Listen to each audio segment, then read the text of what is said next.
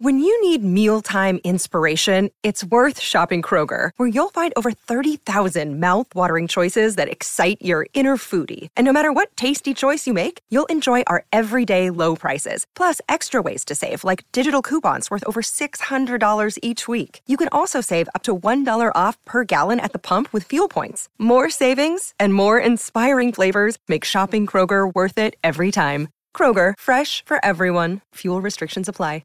Here's everything you might have missed in Rick and Morty Season 6, Episode 7.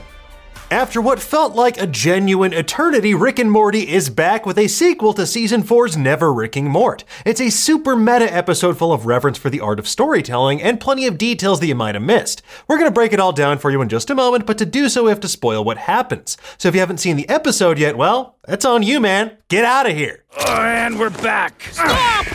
Okay, let's get into it, shall we? After returning from hiatus, Rick and Morty came out swinging with full meta Jack Rick. It's a truly wild meditation on how fourth wall breaking and overly referential storytelling yields profoundly lazy end results. Or maybe, to quote Kevin Smith about the making of Clerks 3, we definitely make a movie within a movie and suck our own dicks and stare at our own navels. Hey, for what it's worth, I haven't seen Clerks 3, but I do appreciate a good self-aware statement. Much like Season 4's Never Ricking Morty, for which this episode functions as a direct sequel, Full Meta Jack Rick begins as what feels like a riff on Interdimensional Cable. There's a series of unrelated vignettes, but then it transforms into a more linear narrative about narrative itself. It starts with our heroes caught in a recap loop where we see events that never actually happened. Jerry apparently died from too many bee stings, referencing his Season 3 beekeeping hobby. One of the mourners is Summer's friend Trisha, who very subtly revealed that she had a thing for Jerry as well. Summer, I want to your dad. Oh, really? You can also see Jerry's parents and their lover in the front row on the left. It culminates in Rick and Morty crashing through the opening credits of their own show and Morty asking the important questions that we all do. Best episode! My butter! It makes us wonder if any of the stranger scenes, like meeting Jack the Ripper or seeing Morty as a large pat of melting butter, will actually happen, or if they were an elaborate season-long con to set up this joke at the beginning of the episode. Cool! This happened too? What follows is the revelation that they were being preyed upon by previous Leon, a meta-skeeto that glurps your future potential by rapidly hurtling you through your own hypothetical story until you are narratively spent and then you die. Back in Rick and Morty's real world, Rick reveals that he knows they're on a television show. He gives Morty a pair of goggles to see through the metatextual artifice of their own universe. It's the first barrage in a never-ending series of visual gags this episode. Morty sees a machine that is literally Deus Ex Machina, Chekhov's guns are in a nearby cabinet, foreshadowing looms from the telescope looking to the stars, a literal ticking clock is on the wall, and there's a motorcycle to enhance the action, and gratuitous violence for good measure. From there, the puns and sight gags only get more dad-worthy as Rick and Morty follow previous Leon into a metaversal realm beyond the fourth wall. Here, we're treated to our first of many jokes related to American writer and academic Joseph Campbell. Now, Campbell's best known for his seminal book, The Hero with a Thousand Faces, which breaks all stories down into an archetypal hero's journey, also known as the monomyth. When Morty mistakenly asks if Leon followed a road labeled Trials leading to a mountain, this references the concept of the Road of Trials from Campbell's hero's journey. Climbing a dangerous-looking mountain and braving the elements is a classic example of a trial a hero might have to overcome. It's even specifically referenced in Campbell's Road of Trials chapter in The Hero with a Thousand Faces. As Rick so aptly calls out, this is a bunch of groan-inducing wordplay for 7 TV critics who won't even enjoy it. But fortunately, I'm the 8th critic, and I loved it. Seeing the word quest literally spelled out along the road they're following, the cliffhanger looming in the background, we also get word balloons flying through the air, books growing on trees, previous Leon hiding in the bushes that say weeds because the show is getting way too in the weeds with this particular storyline. It's fantastic.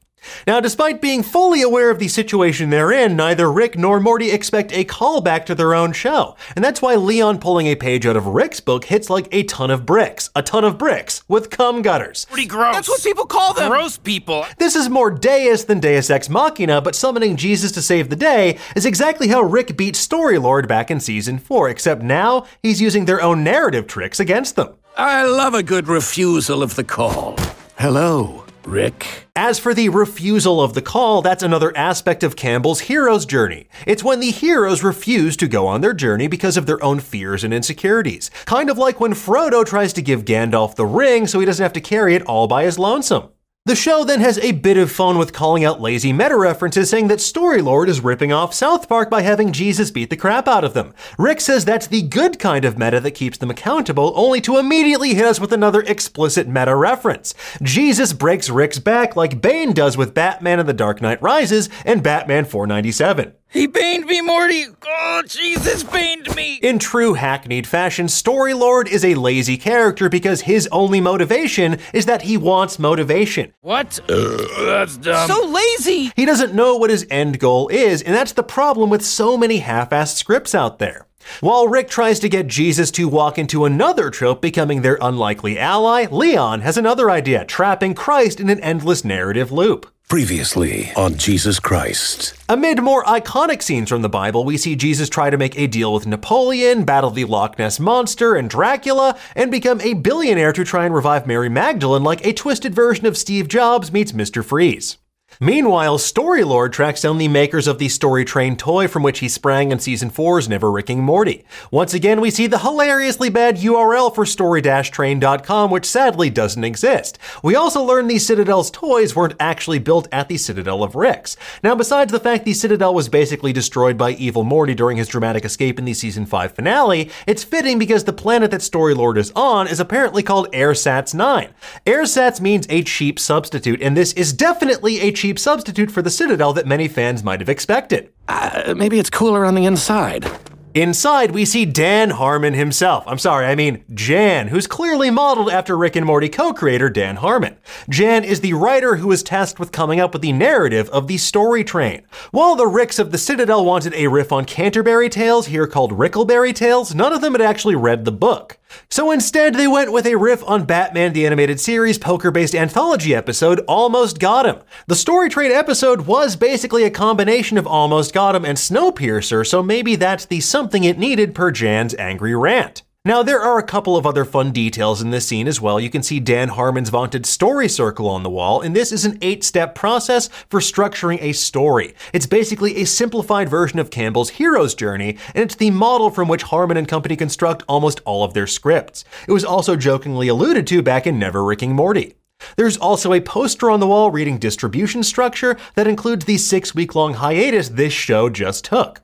Eventually, Rick and Morty find their way to the headquarters of the Self-Referential Six, a cross between the Sinister Six and the Justice League. They all have immense story-altering abilities. There's Miss Lead, a parody of Emma Frost who has the power of misdirection. Flashback, a riff on The Flash who makes you remember the good old days. Connie Tenuity Error, who reminds me of Speedball and has pretty self-explanatory powers.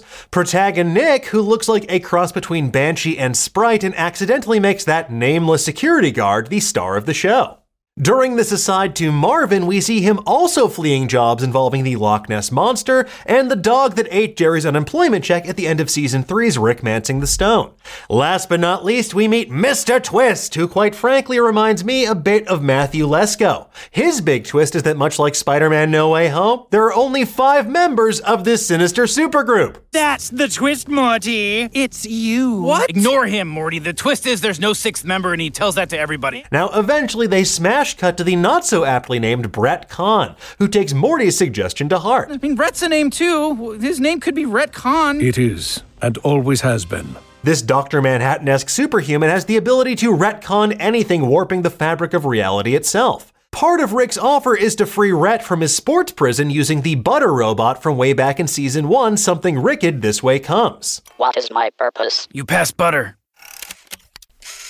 Oh my god. After Retcon turned the prison into an orange, it seems like all hope is lost for our heroes, but fortunately they're saved from death beyond the fourth wall by the one and only Joseph Campbell. You can see the 1,000 faces of the hero that line the wall of his humble abode, which is also decorated with references to quotes from Campbell's The Power of Myth. The Burning Book references Campbell saying how reading the right books by the right people can create in your mind a nice, mild, slow burning rapture all the time. He wrote about the pyramid with the all-seeing eye as a symbol of good governance, and the picture of Claude Rains as the Invisible Man references Campbell talking about being helped by invisible hands along his path to following his bliss. But then I thought, stay in the moment, Joe, follow your bliss. In Campbell's house, you can also see a bottle of whiskey labeled Writer's Courage, not to be confused with the real brand Writer's Tears. It also foreshadows Campbell's alcoholic anti-Semitic rant, something he was accused of being in real life. Instead of moonlight, it's moonshine that turns this man into a total raging monster. On a more positive note, though, you can also spot a Game of Thrones parody labeled A Melody of Water and Ember. The show then pokes fun at one of its most repeated audience refrains when Campbell tells Rick to do some classic adventures like in Season 1. Now maybe Rick should take Storylord's approach to feedback here. Forward your notes to my ass. During the final battle with Storylord, Morty breaks through to Jan by channeling the spirit of Joseph Campbell, while Rick gets grossed out once again by the concept of cum gutters. I don't like that phrase. I don't take notes. We also get a nice cynical callback to Rick's staunchly pro-consumerist attitude from Never Ricking Mort by murdering Storylord using a poorly made Rick plush toy. While Rick claims to care about creativity, what he really loves is money. It's maybe a tongue-in-cheek projection of the show's creators themselves.